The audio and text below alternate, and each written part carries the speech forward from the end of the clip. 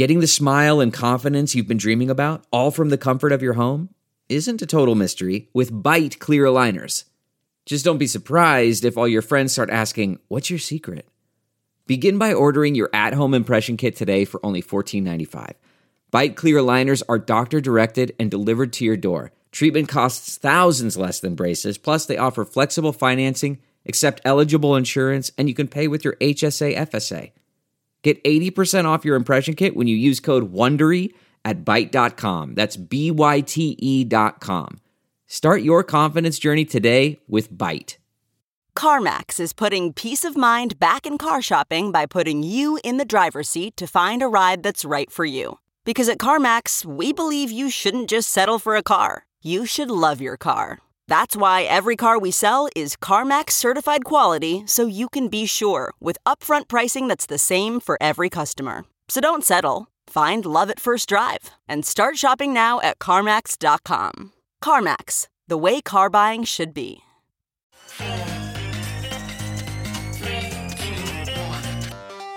Welcome back to The Breakdown with me, NLW. It's a daily podcast on macro, Bitcoin, and the big picture power shifts remaking our world. The Breakdown is sponsored by Nexo.io, Chainalysis, and FTX, and produced and distributed by CoinDesk. What's going on, guys? It is Thursday, September 1st, and today we are talking about Washington, D.C. versus Michael Saylor. Before we get into that, however, if you are enjoying The Breakdown, please go subscribe to it, give it a rating, give it a review, or if you want to dive deeper into the conversation, come join us on the Breakers Discord. You can find a link in the show notes or go to bit.ly/breakdownpod. Also, a disclosure as always. In addition to them being a sponsor of the show, I also work with FTX. All right, folks. Well, the best time of the year has begun. That's right. It's September. That means it's autumn. Don't care what's official. It is official in my heart. And according to TikTok, I am certainly not alone. Now, when it comes to markets, I am expecting an autumn of action. On the macro front, we have a rate meeting coming up in September that is going to be seen as a real bellwether of where the Fed is, how they're thinking about the future. Will we get another 75 basis point hike? Will we see the return of forward guidance? Will we instead still be in wait-and-see mode, basing decisions on new data as it becomes available? In either case, the FOMC also has meetings in November and December, so you can expect a lot of market discussion to come. Now, on the crypto front, there are reasons to think that there is likely to be a slew of action as well. One, many of the deadlines for the reports that President Biden called for in his executive order are going to start coming due. Second, there are a significant number of outstanding legislative efforts that are likely to be pursued when Congress and the Senate are back in session. Third, the midterms could shape the discourse in one way or another, either with Republicans reclaiming control of the House and setting a new agenda, or Democrats feeling emboldened with what would at this point be a surprise victory to hang on to control of the House. There is also a budget dimension, as Jake Chervinsky points out. He recently tweeted, "September and October may be busy for crypto in DC. Congress comes back to town for a final push to make headlines before the November election. Agencies approach fiscal year end on 9/30, with the goal of bolstering their budget requests with big enforcement actions." Plus, on top of this, there's just the fact that it seems as though action is heating up. And that's where we'll start today, with news yesterday that Washington, D.C. is suing Michael Saylor, former CEO of MicroStrategy, who is obviously best known for his big Bitcoin play, for tax fraud. Attorney General Karl Racine tweeted yesterday, "Today, we're suing Michael Saylor, a billionaire tech executive who has lived in the district for more than a decade but has never paid any DC income taxes, for tax fraud.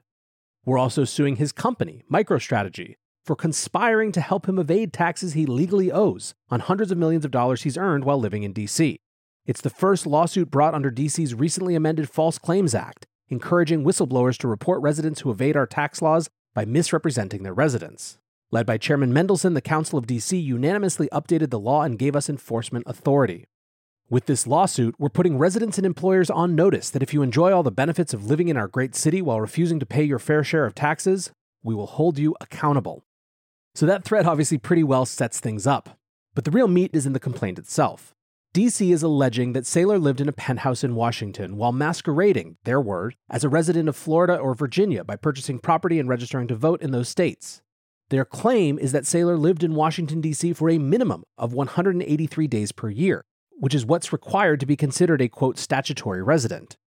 MicroStrategy's involvement in the lawsuit as a second defendant stems from the claims that the company was aware that Saylor lived in Washington for more than half the year, but still listed him as a Florida resident in forms submitted to the IRS.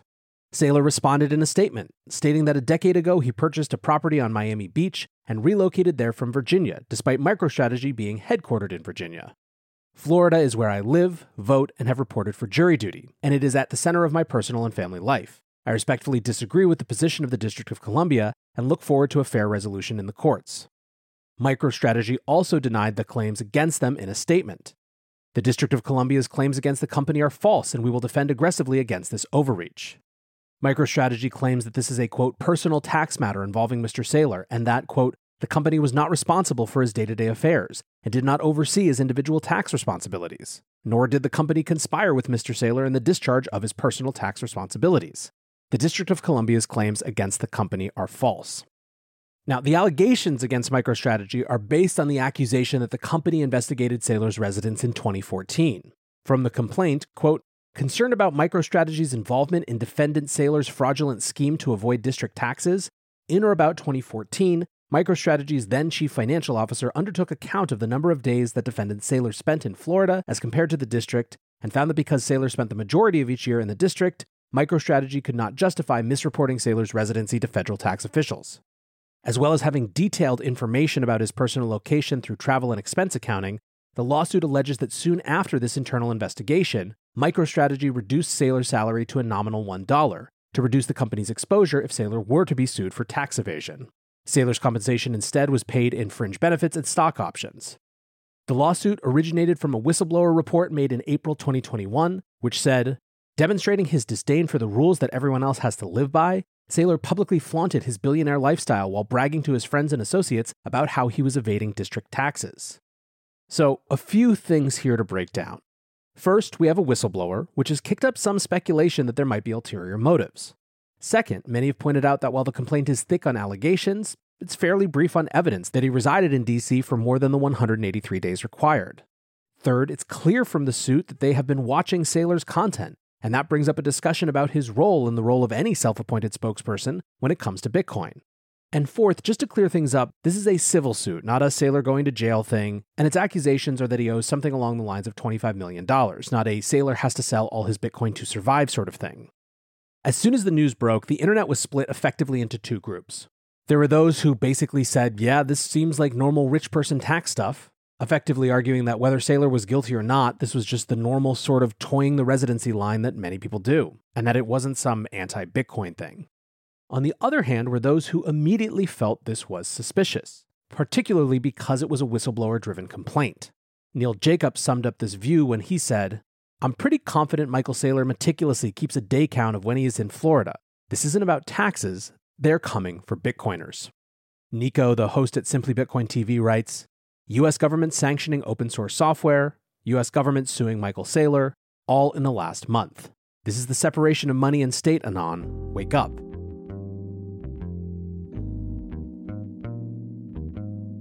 Nexo is a security-first platform built for the long run with everything you need for your crypto.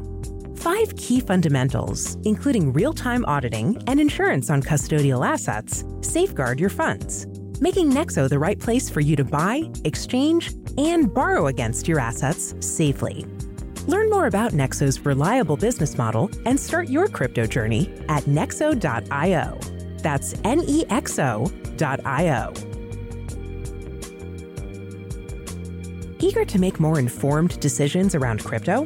Chainalysis is here to help. Chainalysis demystifies cryptocurrency by providing industry-leading compliance, market intelligence, and investigations support for all crypto assets for organizations like Gemini, Crypto.com, and BlockFi. Gain unparalleled visibility and maximize your potential with the leading blockchain data platform by visiting us now at chainalysis.com/Coindesk. The Breakdown is sponsored by FTX US. FTX US is the safe, regulated way to buy and sell Bitcoin and other digital assets, with up to 85% lower fees than competitors. There are no fixed minimum fees, no ACH transaction fees, and no withdrawal fees. one of the largest exchanges in the US. FTX US is also the only leading exchange that supports both Ethereum and Solana NFTs. When you trade NFTs on FTX, you pay no gas fees. Download the FTX app today and use referral code BREAKDOWN to support the show.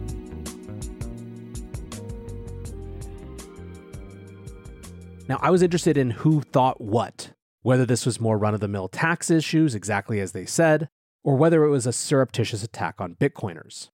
I ran a highly scientific Twitter poll, and actually more than half of the people who responded said that it was an attack on Bitcoiners at 53.6%, whereas 46.4% thought it was just tax fraud the way that they said it is.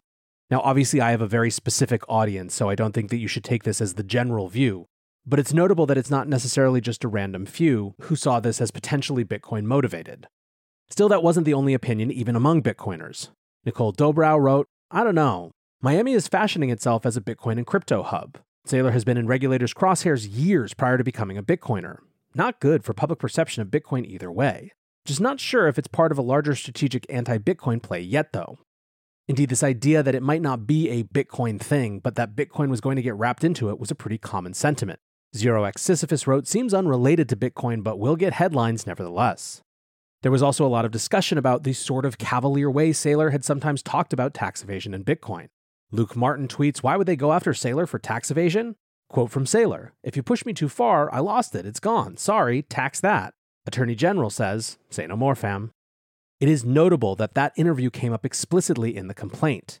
Quote, "Saylor bragged in a January 24th, 2021 interview that Bitcoin is an ideal tool for evading taxes, suggesting that owners of Bitcoin could tell the government to go f*** yourself and claim to have lost their Bitcoin access key, daring the government to tax that." Now, when it comes to tax professionals' takes, it's sort of mixed. James Yoakum writes, "The legal complaint filed by Washington, D.C. against Michael Saylor includes numerous social media posts. He's going to have an uphill battle when they've outlined in the legal complaint dated social media posts of him commenting on his Washington, D.C. condo as home. You'd have to be a fool to brag to others about evading taxes, let alone avoiding taxes in our nation's capital, while having a multi-million-dollar residence there, and being the CEO of a business that is 30 minutes away from D.C. However, Nathan Peary, a tax attorney, said, "I will say I doubt DC cares about the fact he's a Bitcoiner, except maybe for the publicity factor. It's worth noting how odd this would be when he has a huge place in McLean, Virginia, just outside of DC. My point is that they are saying for 183 days he couldn't be bothered to go 20 to 40 minutes home to his giant McLean mansion to sleep? It's insane." Another dimension of this was the sort of brazenness of the way the AG put Saylor publicly on blast. Anna Atlas BTC responded saying, "I'm disappointed that you're bragging about this to your social media audience. Every citizen is innocent until proven guilty, and Saylor deserves the same treatment. Shame on you." Brian 21896 says, "I don't want to live in a country where a government bureaucrat uses Twitter to boast about suing private US citizens." Now, as for me, I have no idea. Obviously, I don't have the facts of the case. However, I resonate with, one, the position that would be very shocked if Michael Saylor hadn't completely covered his ass on this stuff. Two, the position that whatever you might think about social media posts bragging about residences, they aren't really evidence that the specific number of days was spent in them. I also resonate with Zero Hedge's joking take where they said, "Michael Saylor must be the only exec ever to live in DC while pretending to live in Florida." But also, while I don't think this is probably quote-unquote about Bitcoin, I do believe that because Saylor has made his whole thing Bitcoin in the court of public opinion, it is going to be about Bitcoin and the type of company Bitcoin keeps. I wish, in fact, that we would have more of a debate about Bitcoin spokespeople. Nicole Dobrow again says, "This is why having Bitcoin figureheads is risky." Now, I guess for completeness and as a reflection on the state of the discussion, there are far more Bitcoiners on Twitter basically saying, "This is base, taxes are theft," than those who are really engaging with that type of issue, but whatever. So the way that I set this all up, though, is that it's an example of government increasing crypto engagement heading into the fall. So let's talk about a couple more things coming out of DC as of late. The Financial Accounting Standards Board, FASB, laid out its criteria for assets it will include in its cryptocurrency accounting project. The criteria will rule out providing guidance for NFTs and some stablecoins, but will include most other cryptocurrencies. Now, for background, FASB provides the accounting guidelines for businesses, corporations, and investors. For years, they'd been asked to provide solid guidance on how crypto should be accounted for. However, for a long time, they declined to provide that advice, claiming that investment in crypto wasn't widespread among companies. Obviously, that has now changed. And in fact, MicroStrategy is part of that. Companies are currently using the non-binding guidelines of the Association of International Certified Professional Accountants relating to other intangible assets like website domains and trademarks to value their crypto holdings. Under these guidelines, businesses must review the value of assets at least once a year. They're also required to mark down their value as an impairment if it drops below the purchase price. If the value rises, companies can only record a gain when they sell the asset. These guidelines were designed to attribute value to intangible assets without liquid markets, often referencing subjective valuation metrics. This standard has been a point of contention within corporates that handle cryptocurrencies for some time, due to how badly it fits the nature of liquid crypto tokens with constant market pricing. MicroStrategy notably released a set of alternate accounts that stripped away impairment losses of their crypto holdings with their financials. In recent months, investors and analyst groups, including the Alliance of Concerned Investors and the CFA Institute, have pushed the FASB to set rules on crypto investments to allow equity investors to get a more transparent picture of companies' financials through SEC filings. The FASB is hoping to conclude initial discussions of the crypto project by the end of the year and bring a vote before the board on whether or not to issue a proposal. Over on the law enforcement side, the FBI has issued new recommendations for DeFi investors following a year of brutal smart contract exploits and hacks. In a public service announcement published on Monday, the FBI said, quote, "Cybercriminals are increasingly exploiting vulnerabilities in the smart contracts governing DeFi platforms to steal cryptocurrency, causing investors to lose money. They highlight the main exploits that have been performed, including flash loan-based exploits, signature verification, phishing and spoofing, and manipulation of price oracles." The announcement lists recommendations for investors, including researching DeFi platforms and protocols, ensuring that the DeFi platform that you use has undergone a code audit, being alert that liquidity pools with very limited time to join and rapid redeployment of smart contracts could indicate fraudulent behavior, and so on and so forth. It also makes a set of recommendations for DeFi platforms. Now, I think what's notable about this is that this is ultimately a pretty practical, well-considered set of guidance. It is very light on the sort of histrionics and crypto is for criminals sort of language that we've seen in the past, and is basically just common sense guidance. Speaking of which, earlier this week we saw a letter from the chairman of the House Oversight Committee to the Treasury, the SEC, the CFTC, the FTC, as well as 5 digital asset exchanges, asking for relevant information about the steps they're taking to combat crypto-related fraud and scams, as well as asking about what additional actions are needed to protect Americans. This letter sort of got lumped into the anti-crypto letter thing that has been happening a lot with people like Elizabeth Warren, but it doesn't really read like that to me. It reads much more like it's legitimately asking to help this person and their committee understand crypto, and reinforces for me the idea that conversations taken in good faith are almost always going to lead to better outcomes than the sort of supposition-based debate we've had before. Finally, we learned this week that Gary Gensler and the head of the CFTC, Chairman Benham, will both be testifying before the Senate this month, which is likely to have lots and lots of questioning around crypto. So there you have it. Like I said, I expect an autumn of action. And so far, just based on the last couple days, that position has only been reinforced. For now, I want to say thanks again to my sponsors, Nexo.io, Chainalysis, and FTX, and thanks to you guys for listening. Until tomorrow, be safe and take care of each other. Peace.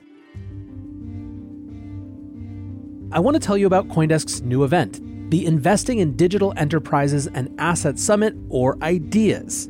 The event facilitates capital flow and market growth by connecting the digital economy with traditional finance. Join CoinDesk October 18th and 19th in New York City for a 360-degree investment experience where you can source, invest, and secure the next big deal in digital assets.